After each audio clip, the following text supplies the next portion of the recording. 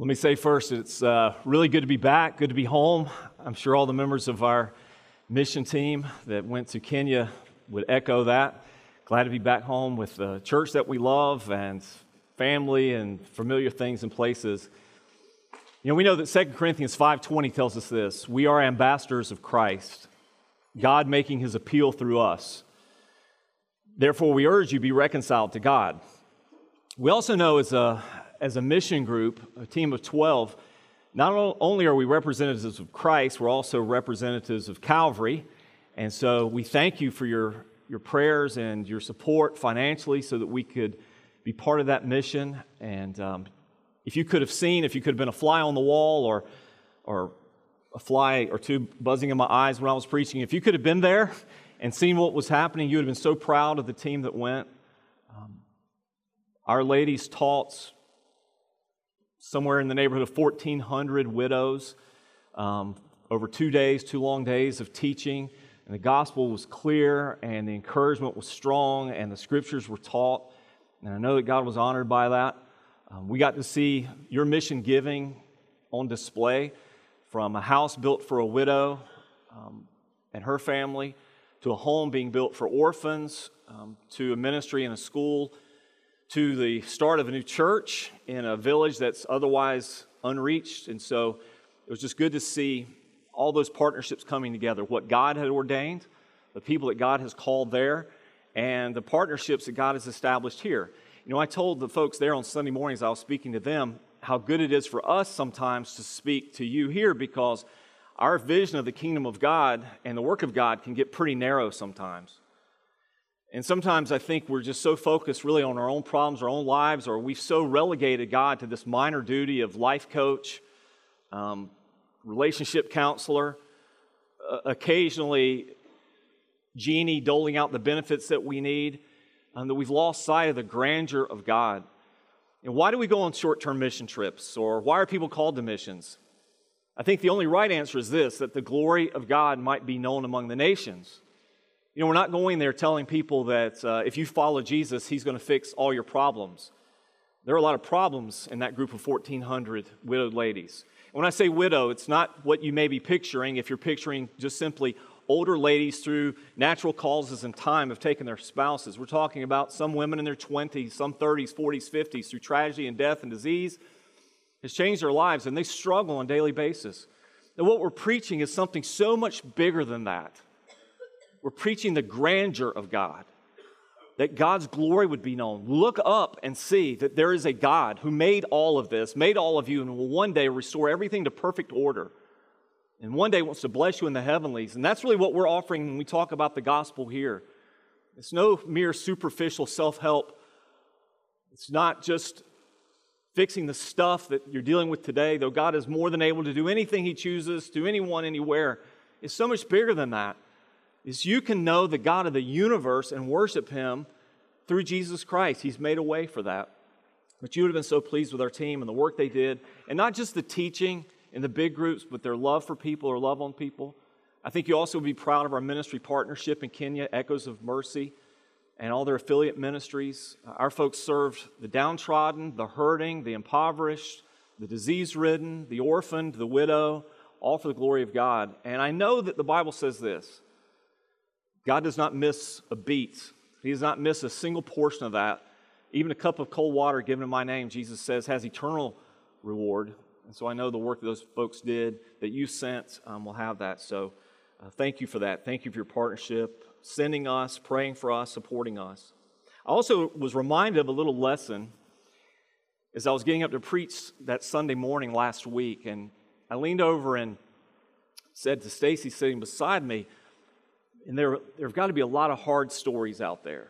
You know, I'm looking at some of these faces and just wondering what's behind that veneer. You know, what kind of pain, suffering, difficulty, some really hard stories up there.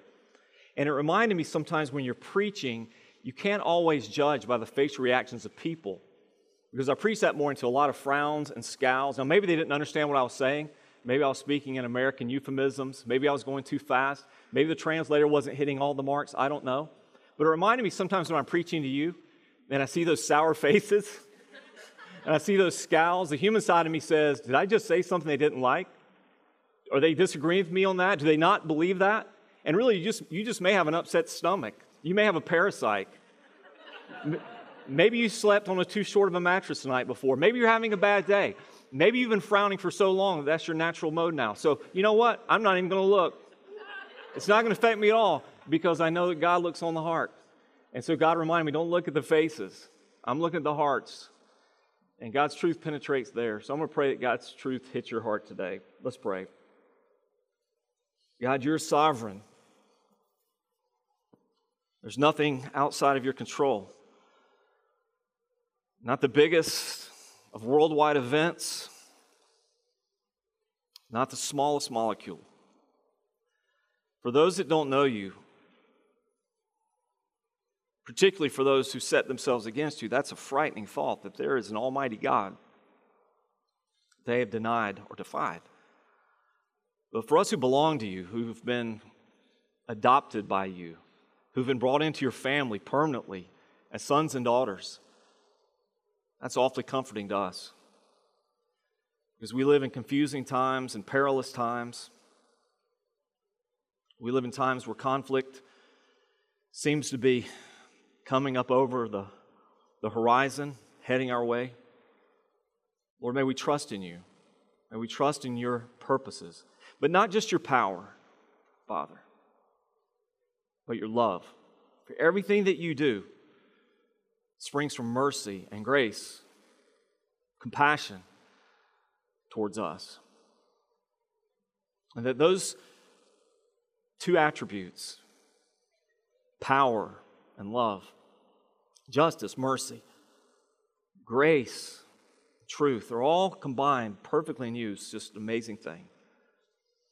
So God, reveal yourself to us today and teach us through your word and help us to hear it, really hear it, comprehend it, empower us to do it, to want it, to live it for your glory. We pray in Jesus' name. Amen. We're in Acts chapter 15 today, starting in verse 36. I told Dan before his message last week, Dan, don't fumble the ball. This is the most important message in the entire book of Acts. So if I come back and you've made a mess of things, I don't know what I'm going to do. And I know he didn't. So I know Dan delivered the goods last week, share with you the importance of the Jerusalem Council. You know, it's not just history there. It's about the gospel itself and what does it really mean to be saved and what does God require of us. And to understand that our salvation is fully of grace. Well, let's dispense any notion that God requires, expects, needs anything from us to save us. The only thing that we contribute to our salvation ultimately is the sin that made it necessary. And God gives everything else. We see in the Jerusalem Council that right, monumental decision. This is what it will mean to be a follower of Jesus Christ. Now, at the conclusion of this Jerusalem Council, we see Paul embarking on what is his second missionary journey. Now, the purpose of Paul's second missionary journey is rather straightforward, and it's summarized in verse 36 of chapter 15. After some days, Paul said to Barnabas, "Let us return and visit the brothers in every city where we proclaim the word of the Lord and see how they are." I mean, I love that. That's simple. It's succinct. Paul was not a hit-and-run sort of evangelist. Paul was not tallying decision cards. He was not posting on his Aegean website, here's how many people raised their hand last night at the revival service. Now, he was interested in this. He was interested in real disciples.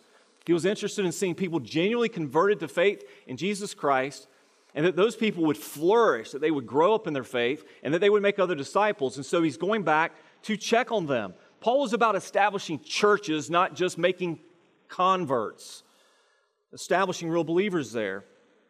So as Paul begins to go back on the second missionary journey, I'm skipping to the end, something amazing is going to happen here. And so I won't have time at the end to go into great detail. We'll revisit it again next week.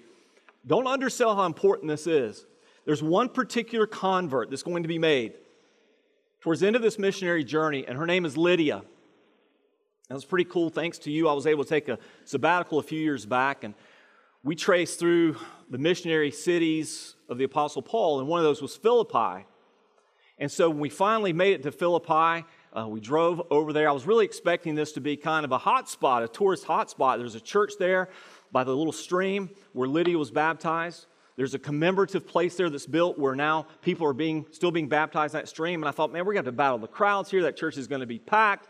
I hope we get a good glimpse of it. And Cecilia and I got there, and there was nobody there but us. And so I got to be right there in that little stream, that little river, and think about it. In this place, the tip of the point of the spear of the gospel in Europe happens. The first convert, Lydia, and then her household. And from here, the gospel is going to blow up. It's going to penetrate all of Europe for the first time. And that's the ultimate result of this missionary journey. You see this in verses 14 and 15. One who heard us was a woman named Lydia from the city of Thyatira, a seller of purple goods, who was a worshiper of God. What does that mean? Was she already a Christian? No. What it meant was she was a pagan, a Gentile, who's seeing the worth, the intrinsic worth of the worship of the Jews, seeing how they honored God and certainly seeking after the one true God, had begun to engage in public worship with them. I want to know God also. The Lord opened her heart to pay attention to what was said by Paul. That is my favorite statement in all the book of Acts. I'm personalizing that one, okay? So I'm praying that for you. The Lord will open your heart to pay attention to what was said by Paul. All right? After she was baptized, her household as well, she urged us, saying, if you have judged me to be faithful to the Lord, come to my house and stay. What was she doing? Come and teach us. Come and stay. I believe she was establishing a house church right then and there.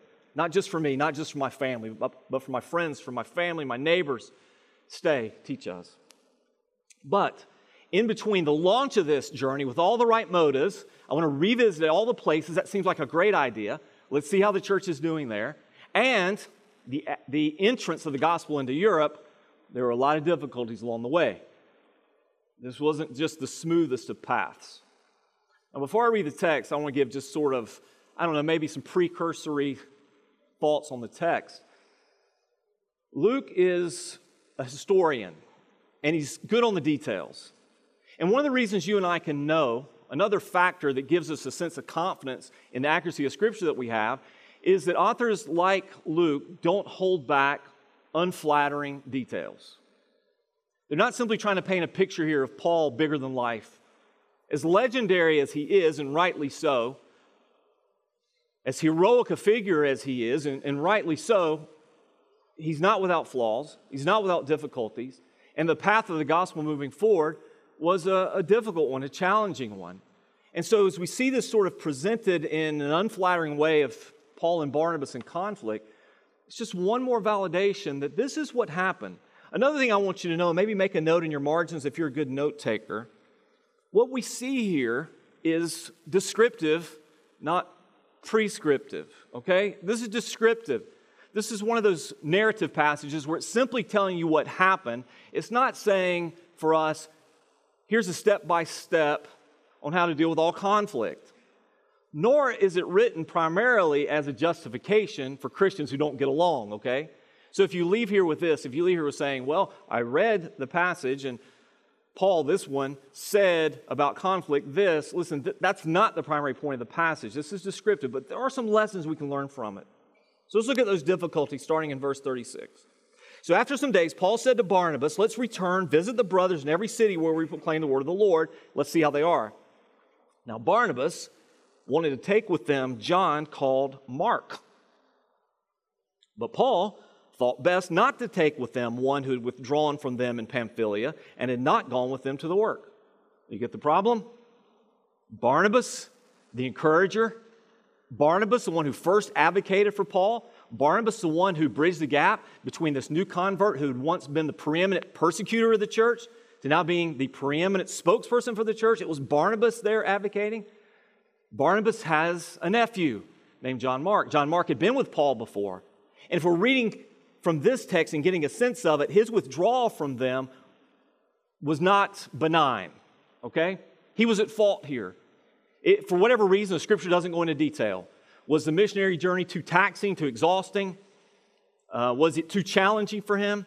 Was the cost too high? Was he afraid? Was he struggling with his faith? Well, we don't know, but it's not presented in a positive light that he quit on them. And so when it's presented by Barnabas, Barnabas the encourager, Barnabas the family member, Barnabas who presumably knows John Mark better than Paul does, Barnabas says, hey, let's bring him along with us. And Paul says, that's a no-go. Been there, done that. And I can't move forward with the gospel. I can't advance into the kingdom of the enemy with somebody I can't trust. Verse 39, and there arose a sharp disagreement so that they separated from each other. Now, I don't want to belabor the point. You can do a word study on your own. But the idea of sharp disagreement here is not just a gentleman's debate. This was not just a matter of, let's agree to disagree. I don't want him. I'm in charge. You want him. He's not coming. This is a sharp disagreement. The root of this is the sort of disagreement that creates physical conflict. Now, we don't know, and I don't want to read into the text things aren't there, but these guys were going at it. I mean, this was serious. This was heated and strong. This is something they both presumably felt very strongly about. There's conflict. What do you do? Well, Barnabas took Mark with him, sailed away to Cyprus. But Paul chose Silas and departed, having been commended by the brothers to the grace of the Lord. And he went through Syria and Cilicia, strengthening the churches.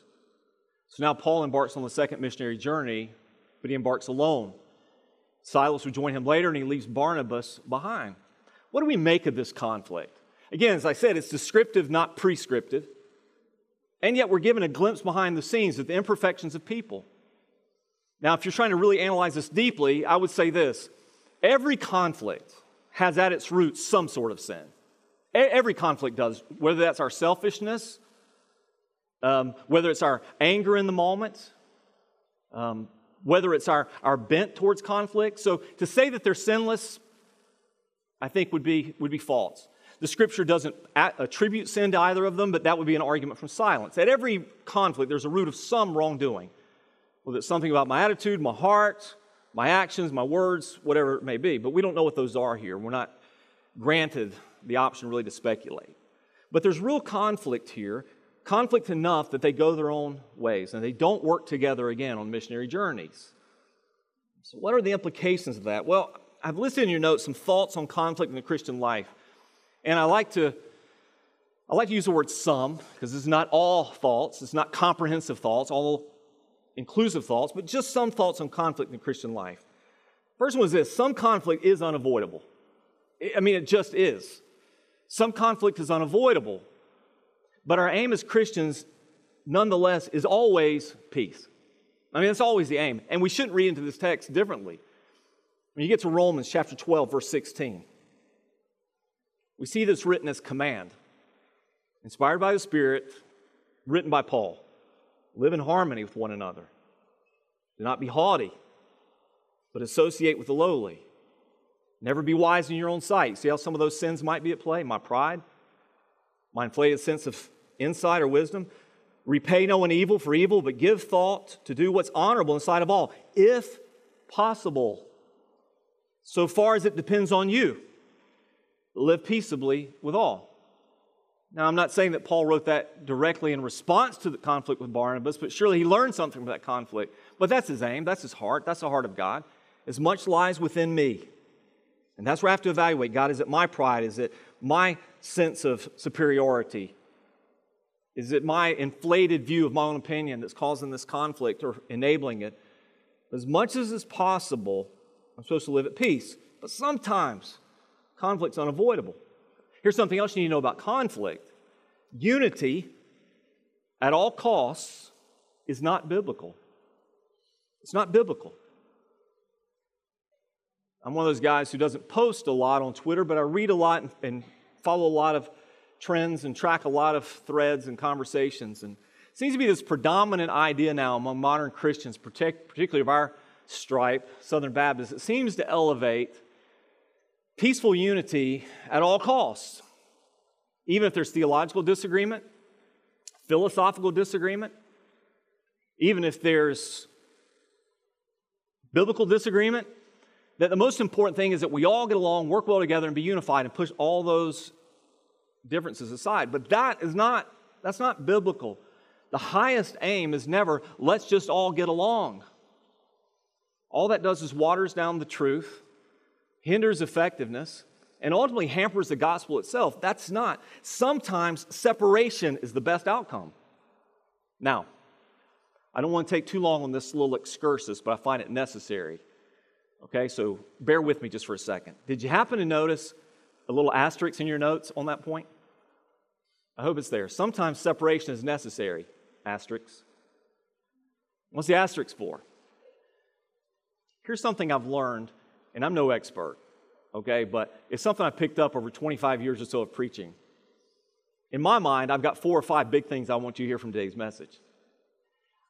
I'll have a conversation with one of you in about 3 or 4 months, and you'll say something like this. You know that message that you gave, that last message in July from Acts? Man, I love that message. Remember that part where you said, if I have conflict, I should separate from my husband? That really helped me.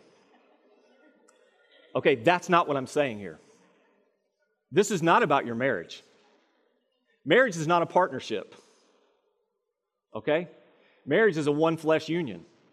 That's a different thing. One-flesh unions don't just decide in conflict or disagreement to separate. Because when marriages separate, they rip. They tear apart. They tear apart hearts and lives and families of flesh. That's different. So don't take this, well, you said sometimes separation is the best. I'm not talking about marital separation here. That's a whole other subject. Nor am I saying there aren't some times where there's real conflict and it's violent, it's physical and all that there aren't times of separation necessary, because this isn't about marriage. This is about ministry. This is about 2 Christians. This is about people trying to work together who now can't. So what's the best aim? The best aim sometimes is we need to just go our separate ways. And as we do, we know this. God can and will use conflict to advance His purposes. And I put 2 words there that are critical. His purposes in us and His purposes through us. See, I have to believe this. God, who's always at work in me. I was thinking of this morning as I was praying about this message. On the one hand, God is infinite in mercy and grace towards us. And thankfully so. That God is patient towards us who are sinners still. Not sinners by our nature. God has changed our nature. But we still fail in sin. If we confess our sins, though, His infinite grace and mercy forgives our sin, cleanses us of all unrighteousness. Though He is infinite in grace and mercy, He's also relentless in sanctification. You see how those 2 work together? Just because God forgives does not mean that God condones and does not mean that God allows us to remain in sinful states. He's relentless in sanctification, working something in us. So I'm convinced that in this, God is working something inside of Barnabas and Paul, but He's also going to work something through them. And the reason I say God can work through conflict is simple. It's the same reason I would say God can work through anything. God can use anything for His purposes. Things meant for evil, like when Joseph's brothers wanted him to be dead and sent him off as a slave. You meant it for evil, but God meant it for good. In storms of life, or literal storms, God works for good. In people, both good and evil, God works for good. He works through Peter and Paul, and He works through Judas. Nothing is outside of His scope and His hand. And so God's going to work His purposes. But here's something we need to know, and I want to move past this point to the rest. Conflict among Christians is always redeemable. It's always redeemable. That's not the same thing as saying it will always be redeemed. But the capacity for redemption in conflict is always there. Conflict among Christians, among true believers, brothers and sisters in Christ, should never be the final word. Conflict among Christians does not create enemies among Christians, or we're doing it wrong. That's sin. It doesn't mean we don't pray for one another. It doesn't mean we don't care about the lives of one another. There's always redemption available to us. Consider 1 Corinthians 9:6, kind of interesting. Several years down the road in Paul's ministry, he references Barnabas. And he's talking about compensation for people in the ministry. And by implication, he's clearly including Barnabas in the description of people that are like him. Is it only Barnabas and I who have no right to refrain from working for a living? So Barnabas, like me, should he not, as a vocational minister of the gospel, be compensated for it? Barnabas, that's an advocation of him. Or what about John Mark? The same John Mark that he said, no way, he's not going with me. And I'll fight over this point. He's not going with us. When you get to 2 Timothy 4:11, you see this, Luke alone is with me. Get Mark, bring him with you, for he's very useful for me in the ministry. That's redemption.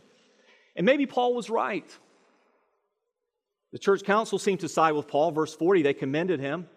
Luke doesn't paint John Mark in a positive light in verses 36 and 37. But later, at redemption, Paul was not being vindictive, said this is not going to work, but later, he's useful. Another reference for you is Colossians 4:10. Paul's writing a greeting. At the end of his letter, Aristarchus, my fellow prisoner, greets you, and Mark, the cousin of Barnabas, concerning whom you receive instructions. If he comes to you, welcome him. Welcome him. John Mark was not Paul's enemy. Barnabas was not Paul's enemy. They just weren't going to be partners. So there's a bit of conflict. There's a bit of insight into how Christians handle conflict. Let's look at what happens next. Verse 1 of chapter 16. Paul came also to Derbe and to Lystra. A disciple was there named Timothy, the son of a Jewish woman who was a believer, but his father was a Greek. He was well spoken of by the brothers at Lystra and Iconium. Paul wanted Timothy to accompany him, and he took him and circumcised him because of the Jews who were in those places, for they all knew that his father was a Greek. As they went on their way through the cities, they delivered to them for observance the decisions that had been reached by the apostles and elders who were in Jerusalem. That's a reference to the Jerusalem Council. So the churches were strengthened in the faith, and they increased in number daily. Unfortunate conflict, brokenness in partnership, but the ultimate result, churches are strengthened, numbers daily. Look at some things that came from this conflict, by the way, how God redeemed it. This is God, by the way. This is not a credit to Barnabas or Paul. This is what God did even through conflict. One, the mission work was doubled. That one's obvious, right? Instead of 2 missionary teams, instead of 1 missionary team, now there's 2. You got Paul and Silas, you got Barnabas and John Mark. And God blessed both of those. Ultimately, as the verses I read to you just a moment ago indicated, John Mark is restored. Young man matures, presumably. Grows up in the faith, develops some spine, some backbone, some resilience, some usefulness to the ministry. And you know, I have no doubt that Paul was a hard guy. Hard as we would see people today. I don't think the modern church would well receive the Apostle Paul, honestly. He's too direct. He's too blunt. He's too straightforward. He's too unfiltered. He's too confrontational. He cuts right through. We want nice. We want pleasantries. You know, the greatest sin that anyone can be guilty of in the culture you and I live in today is to be offended, right? Well, that offends me. Well, the Apostle Paul here would just offend the heck out of you. He would offend the heck out of all of us. And if we're reading the Word of God rightly and not filtering it through our own lens of compromise, social sensitivities, personal beliefs and predilections, we would see that he's still offensive today. John Mark is restored. Paul and Barnabas, I'm convinced, both grew from this personally. And by the way, Silas added some real benefits to the team.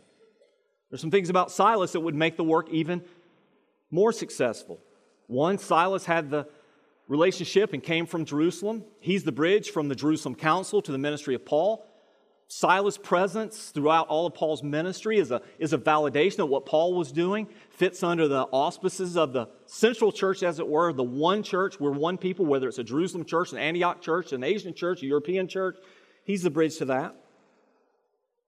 Silas is also the one that can interpret what the Jerusalem Council did wherever they go, and that's of no small importance in Paul's ministry, because now Paul is ministering primarily to non-Jewish people. So what did the Jerusalem Council mean? Well, Silas is that bridge. We see in other passages, 1st and 2nd Thessalonians, 2nd Corinthians, that Silas was capable. Silas was probably a co-author of, or at least a secretary for 2 of Paul's letters. And Silas had this advantage. He was Roman. And so when they got arrested together, Paul and Silas, now both of them could appeal to Rome. So not only does Silas add benefits, but a young man named Timothy emerges. Timothy was presumably a convert under the ministry of Paul. Paul will later call Timothy his son in the faith. What do you have that you've not received from me, he says, talking about spiritual things. And now Timothy's emerging, and Timothy ultimately will pastor a church in one of the toughest cities in the world, Ephesus. And he'll be the personal mentor or mentee of his mentor, Paul. A couple of quick questions because I feel like you're going to ask them. So I'm going to try to answer them real quick, okay? Now keep in mind, for those of you who are perpetual watchers, I'm only doing this for you, okay? Because I know you want to know. I had a godly older saint, a lady asked me regarding this passage about Timothy's circumcision. You know, Paul had Timothy circumcised before they start this mission towards these unconverted Jews there. And she asked me in all seriousness, well, how would they have known? Well, how would they have known? The simple answer is this. They would have asked. They would have asked. That would have been an important point. It might be something like this. If I'm hearing your testimony before you join the church, one of the questions I want to ask you is, have you been baptized? I don't need to see that you're wet. I just need your testimony, and hoping that as an honest person, you wouldn't lie to me. Well, Timothy would have no reason to lie to him about this. It's simply something they would have asked. You see, his father was Greek. His mother was Jewish. Well, who would determine whether or not someone would become Jewish in that scenario? Dad. As a Greek, his son would not have been circumcised. They would have known this. So knowing his background, knowing his Greek heritage, language he speaks, the way he speaks it, knowing where he's from, he's not one of them, he's an outsider, this is something they would have known. Now the question then arises is, was Paul inconsistent in his theology? Because in Galatians, Paul deals with this very issue regarding Titus. And he deals with it rather stridently to the point where he says, listen, I made sure, and I'm paraphrasing, I made sure that Titus was not going to be circumcised. Listen to what he says in Galatians chapter 2. Titus, who was with me, was not forced to be circumcised, though he was a Greek. Yet because of false brothers secretly brought in, who slipped in to spy out the freedom we have in Christ Jesus, so they might bring us back into slavery, that's slavery to the law, to them we did not yield in submission even for a moment, so that the truth of the gospel might be preserved in you. You see, in Titus' situation, if you're comparing these two, in Titus' situation, Paul refused to have him circumcised because the gospel itself was at stake. You see, because in Galatians, this was that conflict that we see sort of in light of the aftermath of the Jerusalem Council, that you still have people believing and teaching. We see this right at the beginning of Acts chapter 15, right? What were they saying? You've got to believe in Jesus and you've got to be circumcised in order to be a Christian. And the whole point of Galatians is this. It's Jesus plus nothing. It's grace and grace alone that sets us free. And so he says, listen, the gospel's at stake here. I'm not going to concede to you that in order for Timothy to be right with God, he's got to follow that tradition. No, it's a no-go. The gospel's on the line here. And remember, these were false brothers pushing for Titus circumcision. These weren't real Christians. In Timothy's situation, it's different. It's not the gospel that's at stake here. It's the hearing of the gospel. Paul knew there's going to be a natural barrier. They're not going to receive Timothy and his ministry. Who's not going to? The Jews in these places, as Paul, in every city he went to, would start in these synagogues. And as a Jew himself who had met the Messiah and been transformed by him, he's introducing Jesus to people like himself. And he knew that he knew that Timothy would not even get a hearing when they found out his dad was Greek, knowing this guy's not circumcised. And so this was for the hearing of the gospel. Paul was willing to, if we need to become like all men in order to win some, I'll do that. If being circumcised is your entry point to share the gospel with them, then so be it. You can do that. But remember, these were not Christians asking for his circumcision. These would be Jewish people asking. One commentator said this, there's no evidence that Paul objected to Jewish Christians practicing their ancestral religion, including the circumcision, as long as it was understood that doing so was not necessary for salvation, either for them or for the Gentiles. If you want to practice those traditions, that's fine, as long as you understand the gospel and what saves you. The problem with the Judaizers that Dan dealt with last week in Acts 15:1 is that they believe unless you were circumcised and kept all the Mosaic law, including circumcision, you could be saved. So I hope you see the difference. On Titus, the whole gospel hinges here. It's not Jesus plus acts of the law. It's Jesus and Jesus alone. But if I need to cut my hair, if I need to be circumcised, if I need to refuse to eat this or drink that or do this for the sake of the gospel, that's easy. That's an easy call. And that's what Paul made. I want to get to the conversion of Lydia very quickly, and then we'll close.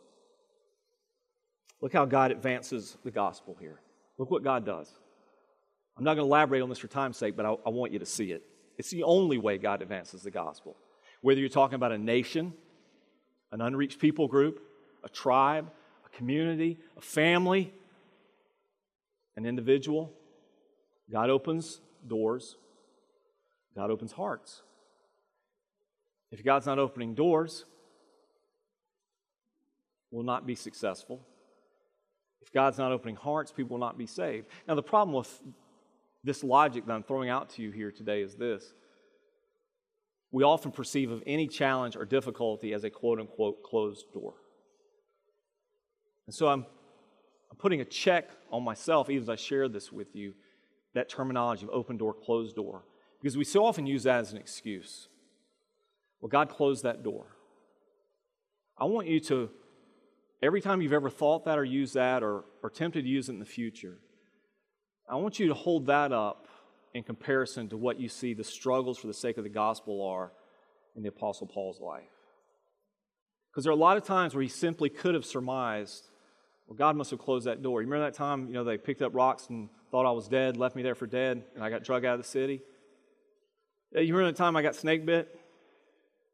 The shipwrecks? The conflict with the list just goes on. You know how many times I've been arrested? You know how many times I've been beaten, imprisoned, humiliated? We have to be careful what we consider a closed door. Opposition, difficulty, hardship, those aren't closed doors. That's life. That's stuff. You're talking about two kingdoms in conflict, the kingdom of darkness and the kingdom of light. Satan will not easily yield his territory, whether that's an unreached people group like the tribe we visited, or whether that's your obstinate son or daughter. But no, there's spiritual warfare there. Be careful. Look what happens. And they went through the region of Phrygia, Galatia, having been forbidden by the Holy Spirit to speak the word in Asia. And when they had come up to Mysia, they attempted to go into Bithynia, but the Spirit of Jesus did not allow them. We're not elaborating on how he did not allow them, but he hemmed them in. He prohibited it, whether that was through conflict, difficulty, arrest, we don't know. He didn't allow it to happen. Verse 9, and a vision appeared to Paul in the night. A man of Macedonia was standing there, urging him and saying, come over to Macedonia and help us. We got a vision. And when Paul had seen the vision, immediately we sought to go on into Macedonia, concluding that God had called us to preach the gospel to them. So, setting sail from Troas, we made a direct voyage to Samothrace, and the following day to Neapolis, and from there to Philippi, which is a leading city of the district of Macedonia and a Roman colony. We remained in this city some days, and on the Sabbath day we went outside the gate to the riverside where we supposed there was a place of prayer. And we sat down and we spoke to the women who came together. One who heard us was a woman named Lydia from the city of Thyatira, a seller of purple goods, who was a worshiper of God. And the Lord opened her heart to pay attention to what was said by Paul. And after she was baptized, so we know what she heard. She heard the gospel. We know what she did. She believed in it, put her faith and trust in it. We know that because she was baptized. It's a statement of that faith. After she was baptized, and her household as well, she urged us, saying, if you've judged me to be faithful to the Lord, come to my house and stay. And she prevailed upon us, and they stayed. A couple of quick questions, and we'll close. Why did the Holy Spirit forbid them from going to Asia? When you read that, do you scratch your head? I kind of wish I could be part of that discussion that's going to go on in some of the life groups next week as y'all bat this one around. Why did God forbid them going to Asia? It says very clearly, he forbid them. And your thought might simply be this, isn't the gospel for everyone? And the answer to that question is yes. Are there some people we shouldn't be preaching to? Some places we shouldn't go? Answer, of course, is no. That's not what this is about. What we need to understand is this. First of all, the prohibition was temporary. This wasn't permanent. Never go into Asia. I've written those people off. That's not what this is about. Don't go there. Those people are terrible. Don't go there. No, that's not what this is about. It's not about a people group or a place that is forbidden to be touched. That's not it. Also understand that God's strategy is always perfect.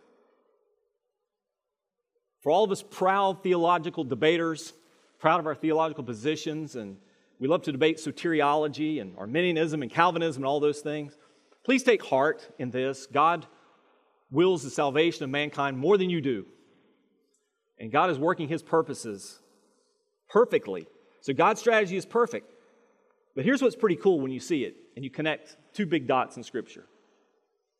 Paul is not the only weapon in God's arsenal. Certainly he was one of the sharpest and one of the best. He was not the only weapon in God's arsenal. You say, what do you mean?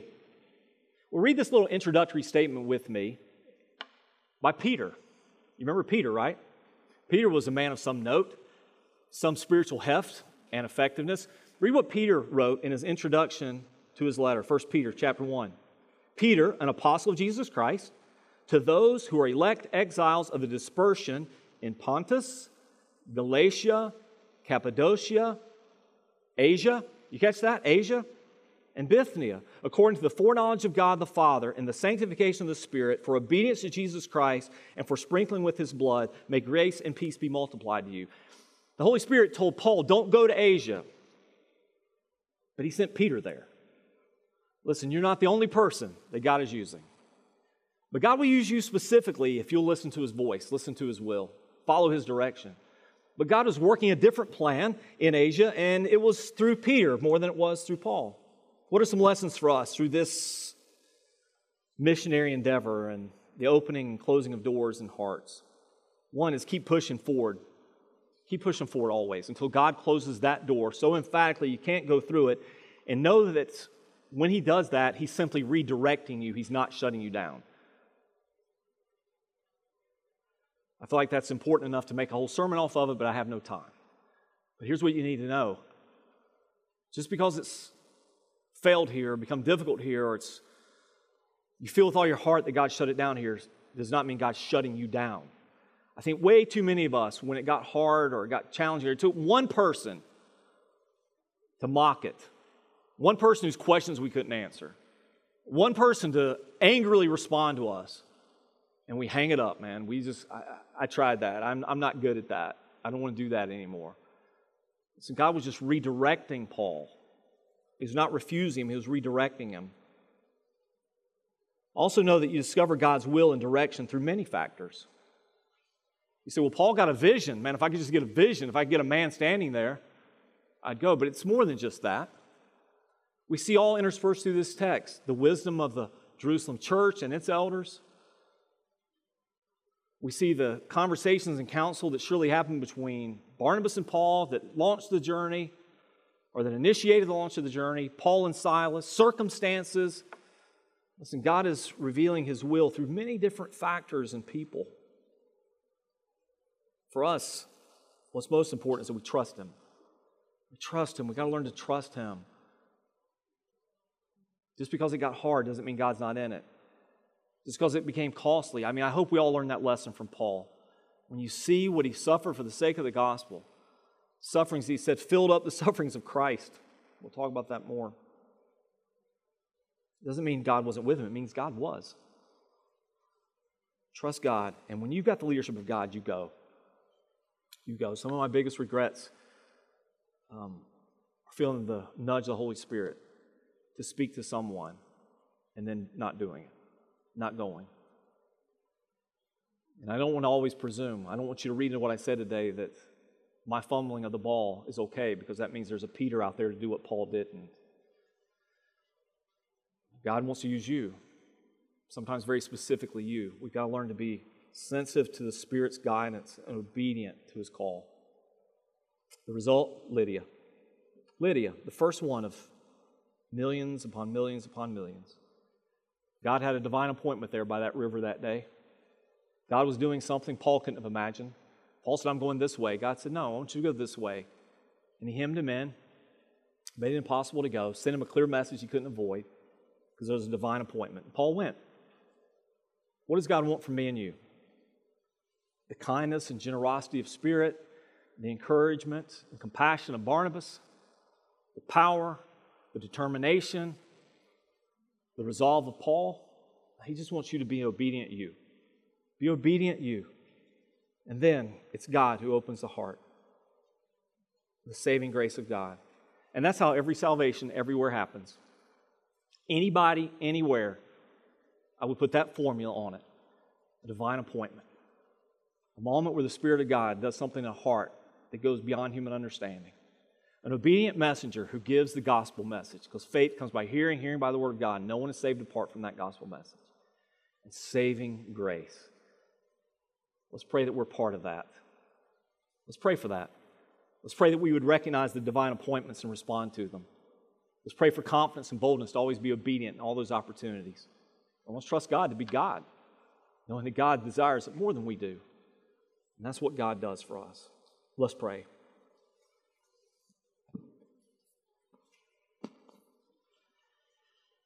Father God, your word is powerful, it's strong, it penetrates. There's so much here that penetrates. It's a deep, deep well, too. There's so much to be drawn up out of it. And Father, I say this often. I say this to your people here, and I don't want us just to be students of this word, dissecting it like some sort of ancient text or getting lost in the high weeds of nuance and just word meanings. Father, this is meant to be life-giving, life-changing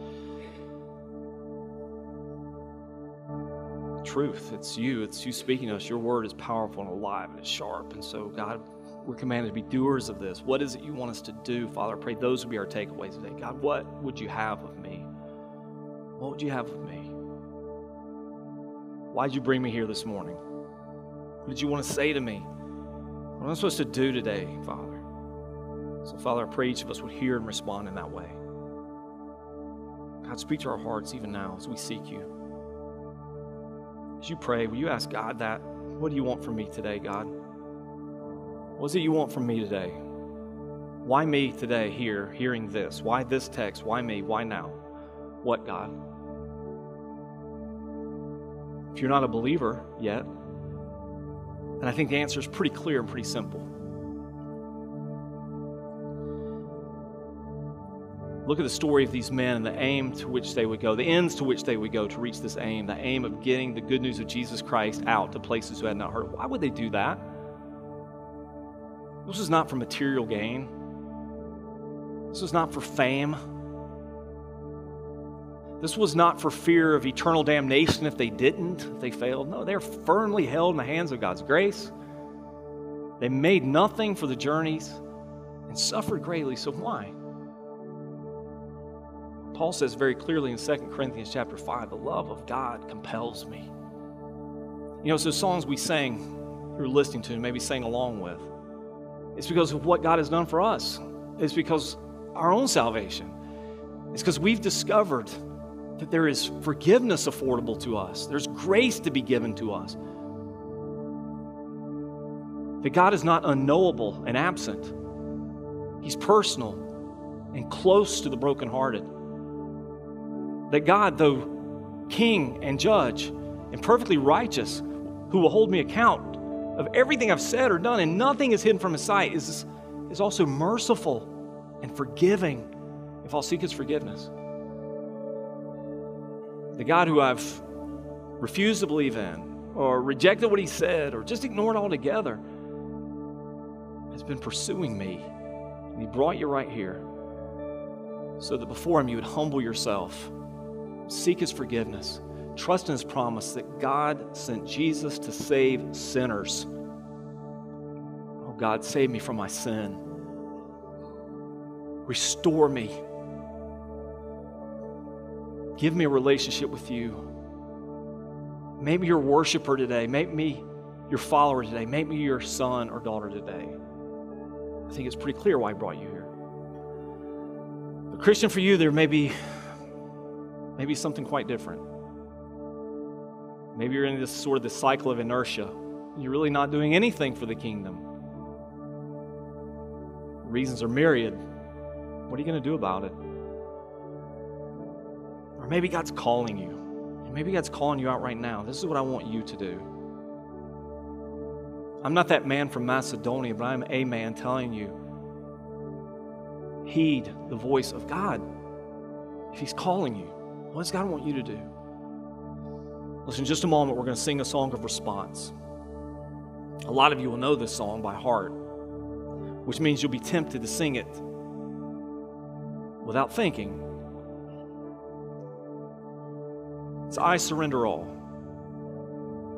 Christian, don't simply dismiss that response song as for somebody else who's not a Christian yet. I Surrender All is a missionary song. It's to reconcile with someone who you have a broken relationship with song. It's to accept the call of God song. It's to do what God wants you to do song. It's a yielding to the authority of Christ song. So let your singing of it be your response to Him today. What do you want from us today, God? For some here today, God, I believe You're calling them to abandon the sin that has so ensnared them, enslaved them, even defining them. And find forgiveness through Jesus Christ, our Savior, alone. To yield their lives to the King, the God of the universe. Father, I pray that some will do that today. Father, for others, You may be calling, sending. I don't know. May we hear Your Spirit today and respond. May this be our right response to You today. I pray in Jesus' name.